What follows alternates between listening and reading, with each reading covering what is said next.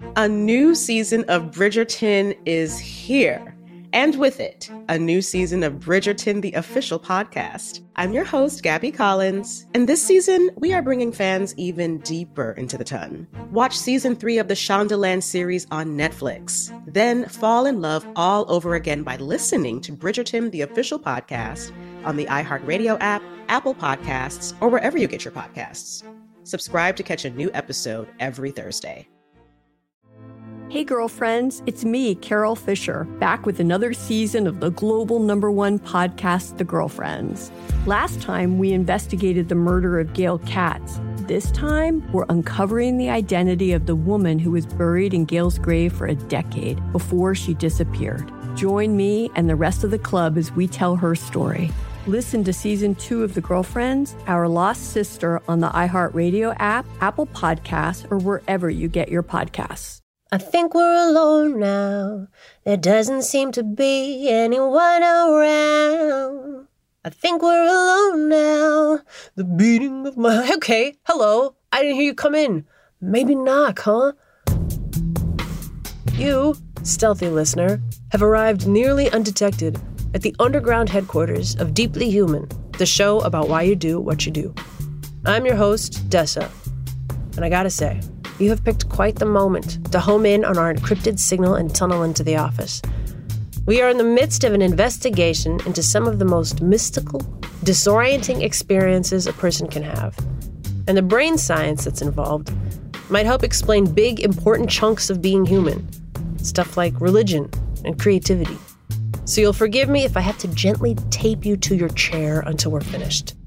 Security in the podcast sector has gotten pretty intense. Okay. Music is up.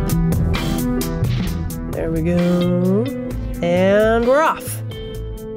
This time on Deeply Human, we're heading into the science of perception to discover why we're so eager to find signs of life in our surroundings. Eager enough to see faces in the clouds or tweak out when the house creaks at night. Even when you're alone, why might you sometimes feel like someone's with you? To find out, we begin with a story beneath the surface of the ocean.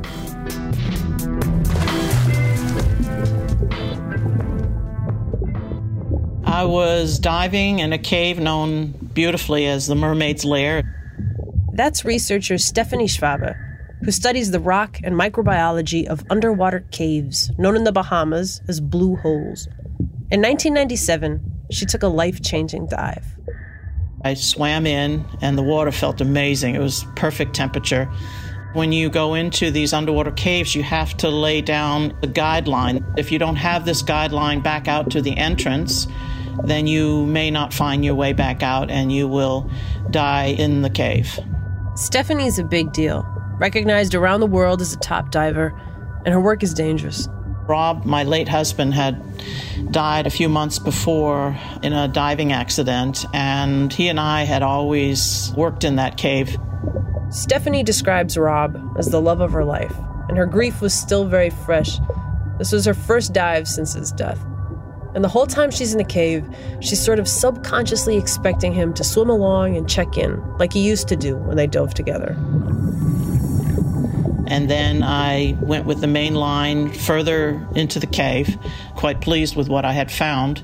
And then I turned my head to look for my guideline and realized that I had lost contact with it and also visual with it. And it all came together at me suddenly at once that, Rob wasn't there to help me. And now I was in deep, deep trouble. I didn't know where it was, and I was trying very hard. At that moment you hear your heartbeat in your ear. I mean, it literally is thumping like crazy. And I looked at my air supply. I had probably maybe 15 minutes left. And I think at that point I became angry, really angry at myself for being so stupid. And then I got really angry at Rob for not being there.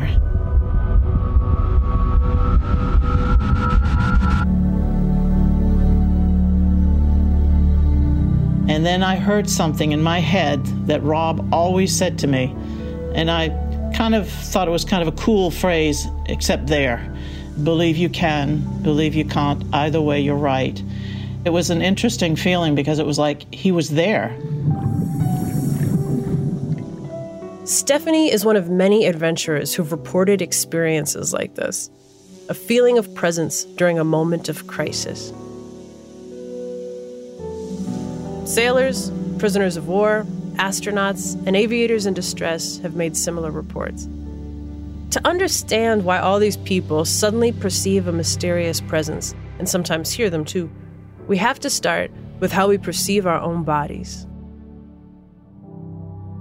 So I right now am someone or something that is embodied. I occupy a volume of space that is my body. I have a sense of ownership about my body, my arms and leg, and indeed my entire body feels like my own.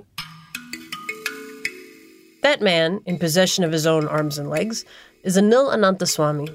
He's a science journalist and a research fellow at MIT.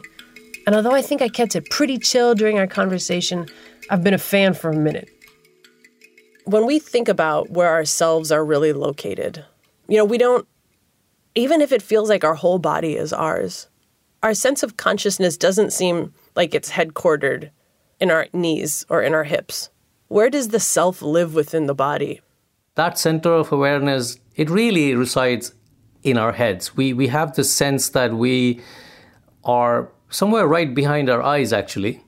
And that, turns out, is also something that the brain works really hard to position the center of awareness in that place. But our brains are not foolproof, and sometimes that center of awareness gets displaced, which can make for an out-of-body experience. People will say that, I'm observing myself lying on the bed, but I am somewhere near the ceiling. It's very clear now from experiments done in labs and from just the study of the brain that this is an illusion, that nothing actually leaves the body. But it's certainly the case that people definitely have this experience. They report it as being a very strong experience, a very strong sensation. Beneath the waterline of consciousness, our brains work really hard to create a smooth, consistent perception of the world and our place within it. Let's say you go for a solo jog. Well, your brain has to compensate for the bouncing of your visual field so that you don't get motion sick just piloting your own body through the park.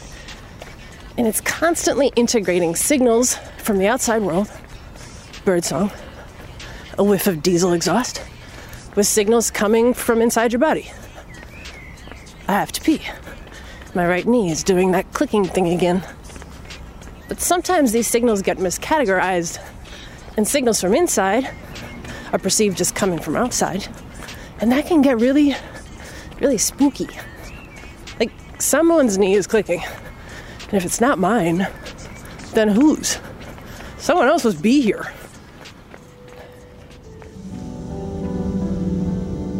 It's like I've accepted, I'm in trouble, I've screwed up, I'm probably going to die.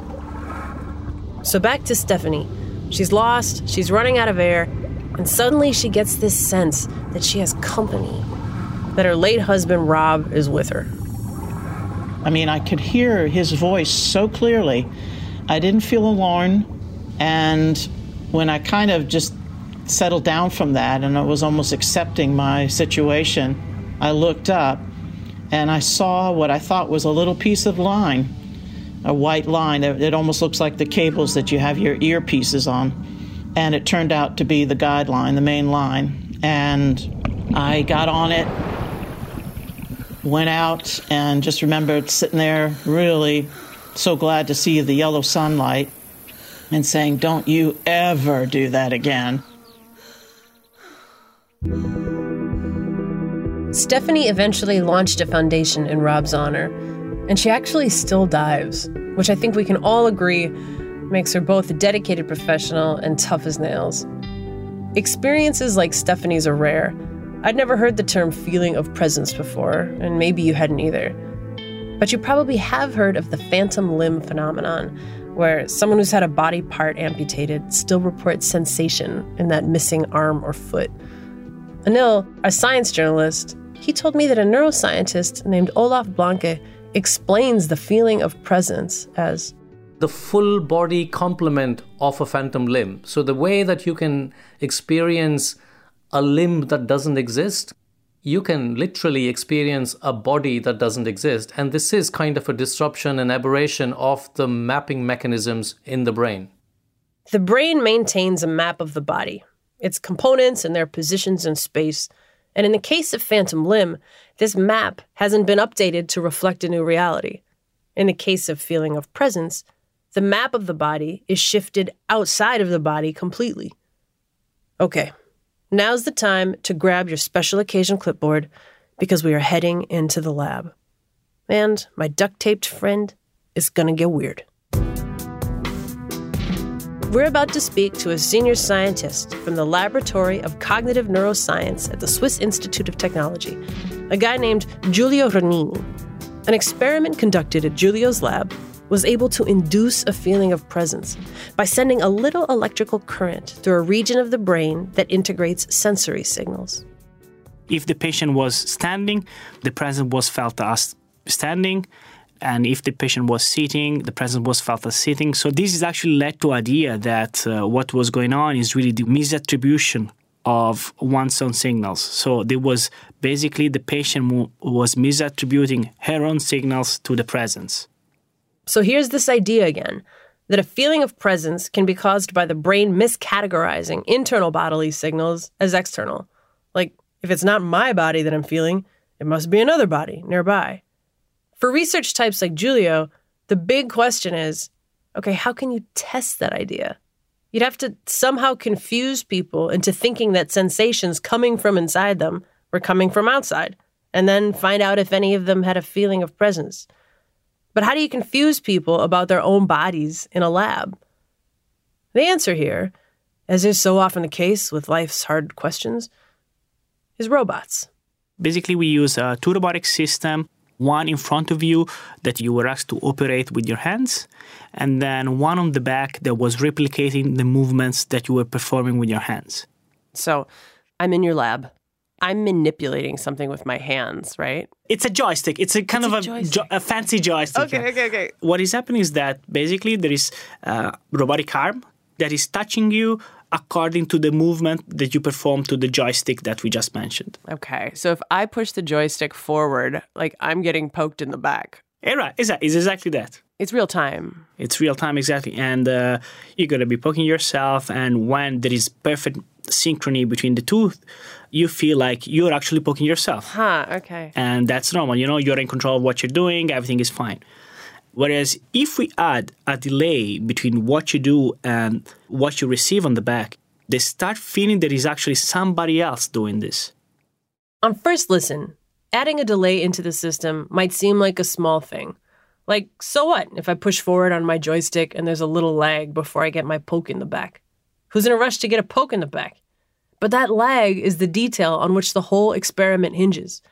Like, imagine you're walking alone at night. You pass under a street lamp, and you can see your shadow walking beside you. But then she misses a step, and now her footfalls land just a beat after yours. That little lag wouldn't feel negligible. It would be wet yourself distressing. And similarly, in Giulio's lab, you'd have the sensation that this robot arm behind you is controlled by you in real time. It's a simple reflection of your movements, like your shadow. You are the only agent in command. Until that little lag. And then all of a sudden, it feels like maybe you're not entirely in control. So if not you, who?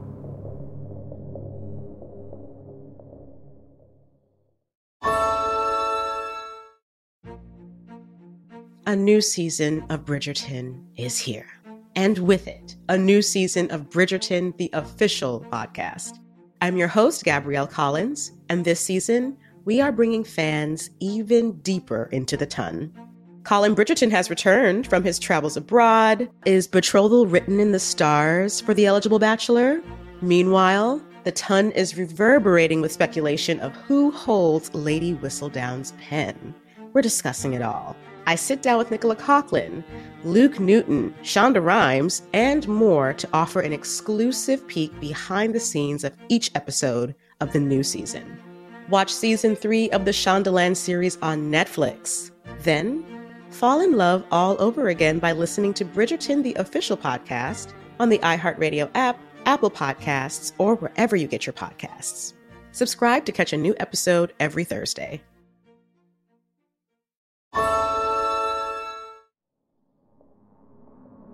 About 1/3 of Julio's research participants, unprompted, reported feeling a presence.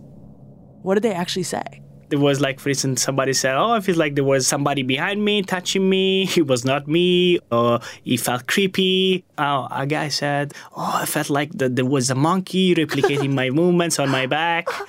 But typically it was reported like as if there was somebody watching them and then replicating what we're doing. Oh. And that it didn't feel like it was them doing it at all. Successfully inducing feeling of presence in this way could help explain how the phenomenon occurs outside the lab, too. Did anybody say ghost? No, they didn't say ghost, I think. I don't know. I have not really big experiences with ghosts, honestly. But typically, you get touched by ghosts? I don't know. You know what? I don't know if you're supposed to get touched by ghosts.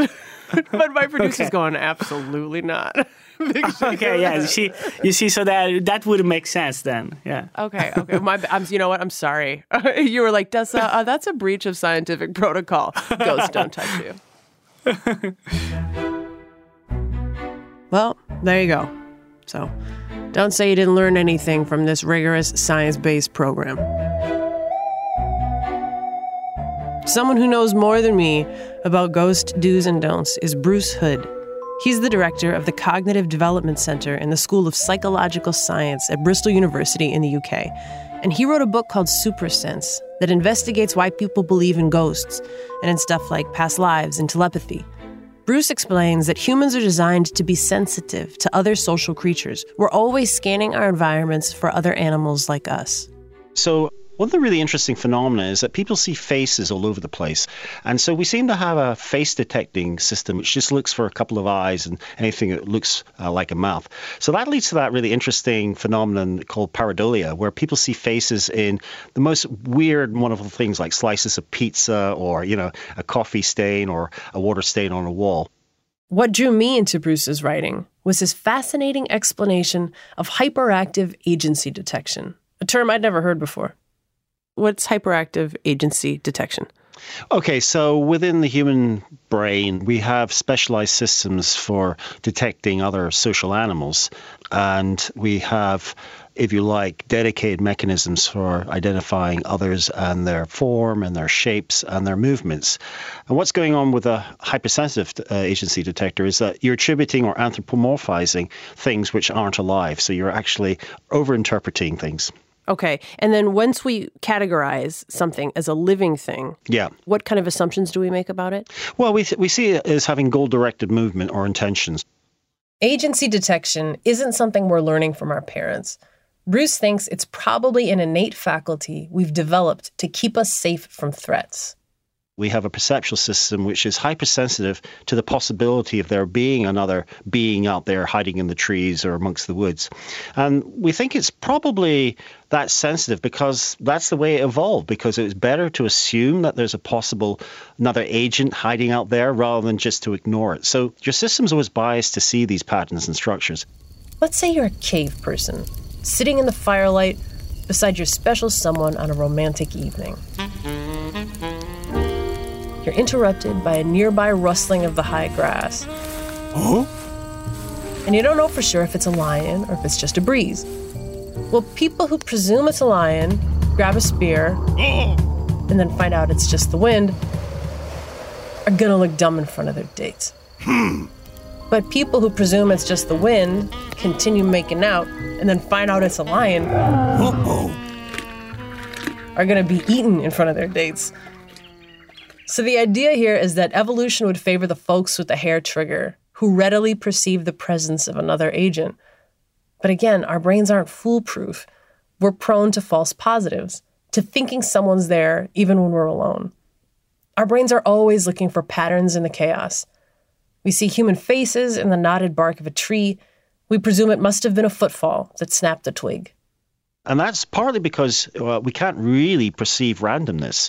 Our brain always imposes a degree of structure and order. What? We can't? No, you can't. It's really tough. I mean, in talking to friends, I don't, the kind of talk that you do after like 2 cocktails when you're solving none of the world's problems. Yeah. But it was just like pattern junkies. Like we just gotta have it, and we see it where there are patterns and we see it where there are none, right? Signal and noise. If you're having a couple of cocktails, you'll see more patterns because, of course, what happens there is you're deactivating the frontal lobe systems. So these are the areas of the front of the brain, and that's how alcohol works as a depressant. It turns this off, and then suddenly you see connections and you become more creative. And I'm writing off every bar tab on my taxes this year. You've done a lot of work that investigates how hyperactive agency detection, among other things, might relate to our superstitions. Yeah. I wrote a book trying to give a scientific account for why people believe in the unbelievable. And at that time, there was a lot of talk about religion and how people are indoctrinated to believe in ghosts and spirits and stuff like that. And I was just trying to redress the balance to say, well, actually, you don't have to be religious to sort of infer that there's all this agency in the world. I argue that actually, people who are secular or even atheists will have exactly the same sort of misconceptions and beliefs, which are tantamount to supernatural thinking. I'm generally a secular kind of gal, but I still cross all the fingers on both hands when I'm waiting for good news. And I sometimes knock on wood in business meetings. And I don't actually think those behaviors will change the outcome of events. They just feel better to do.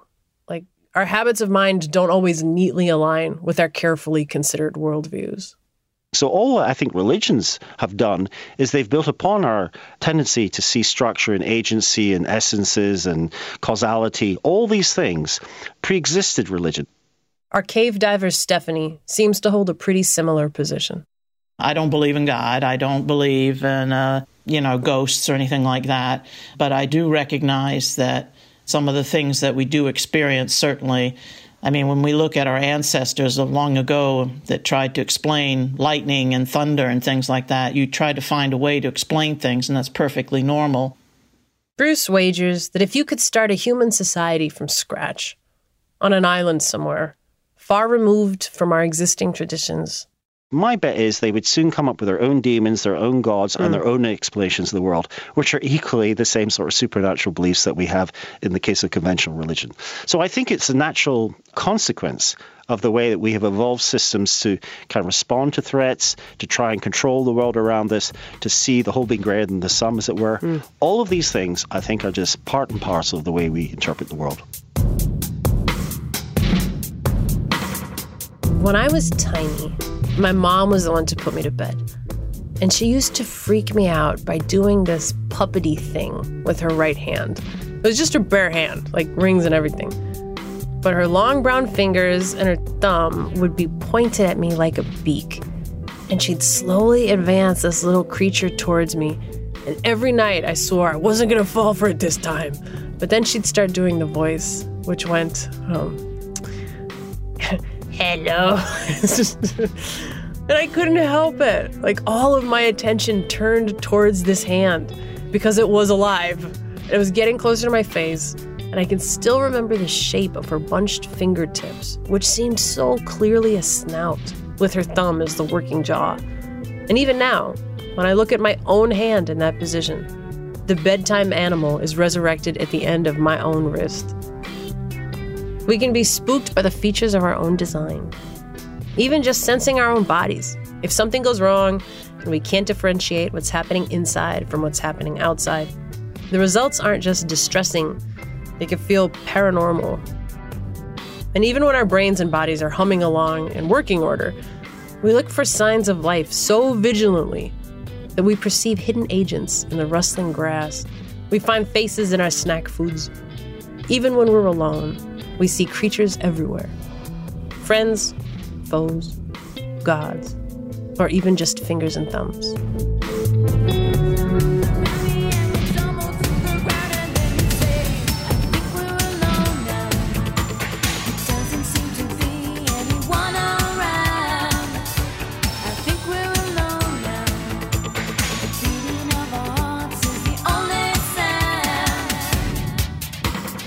At our next team meeting, Deeply Human will be talking menopause. Why do both women and whales go through it? Deeply Human is a co-production of the BBC World Service and American Public Media with iHeartMedia, and it's hosted by me, Dessa. Okay, buddy. Let's get you out of that chair, huh? Man, running through your own neighborhood with a microphone really freaks people out.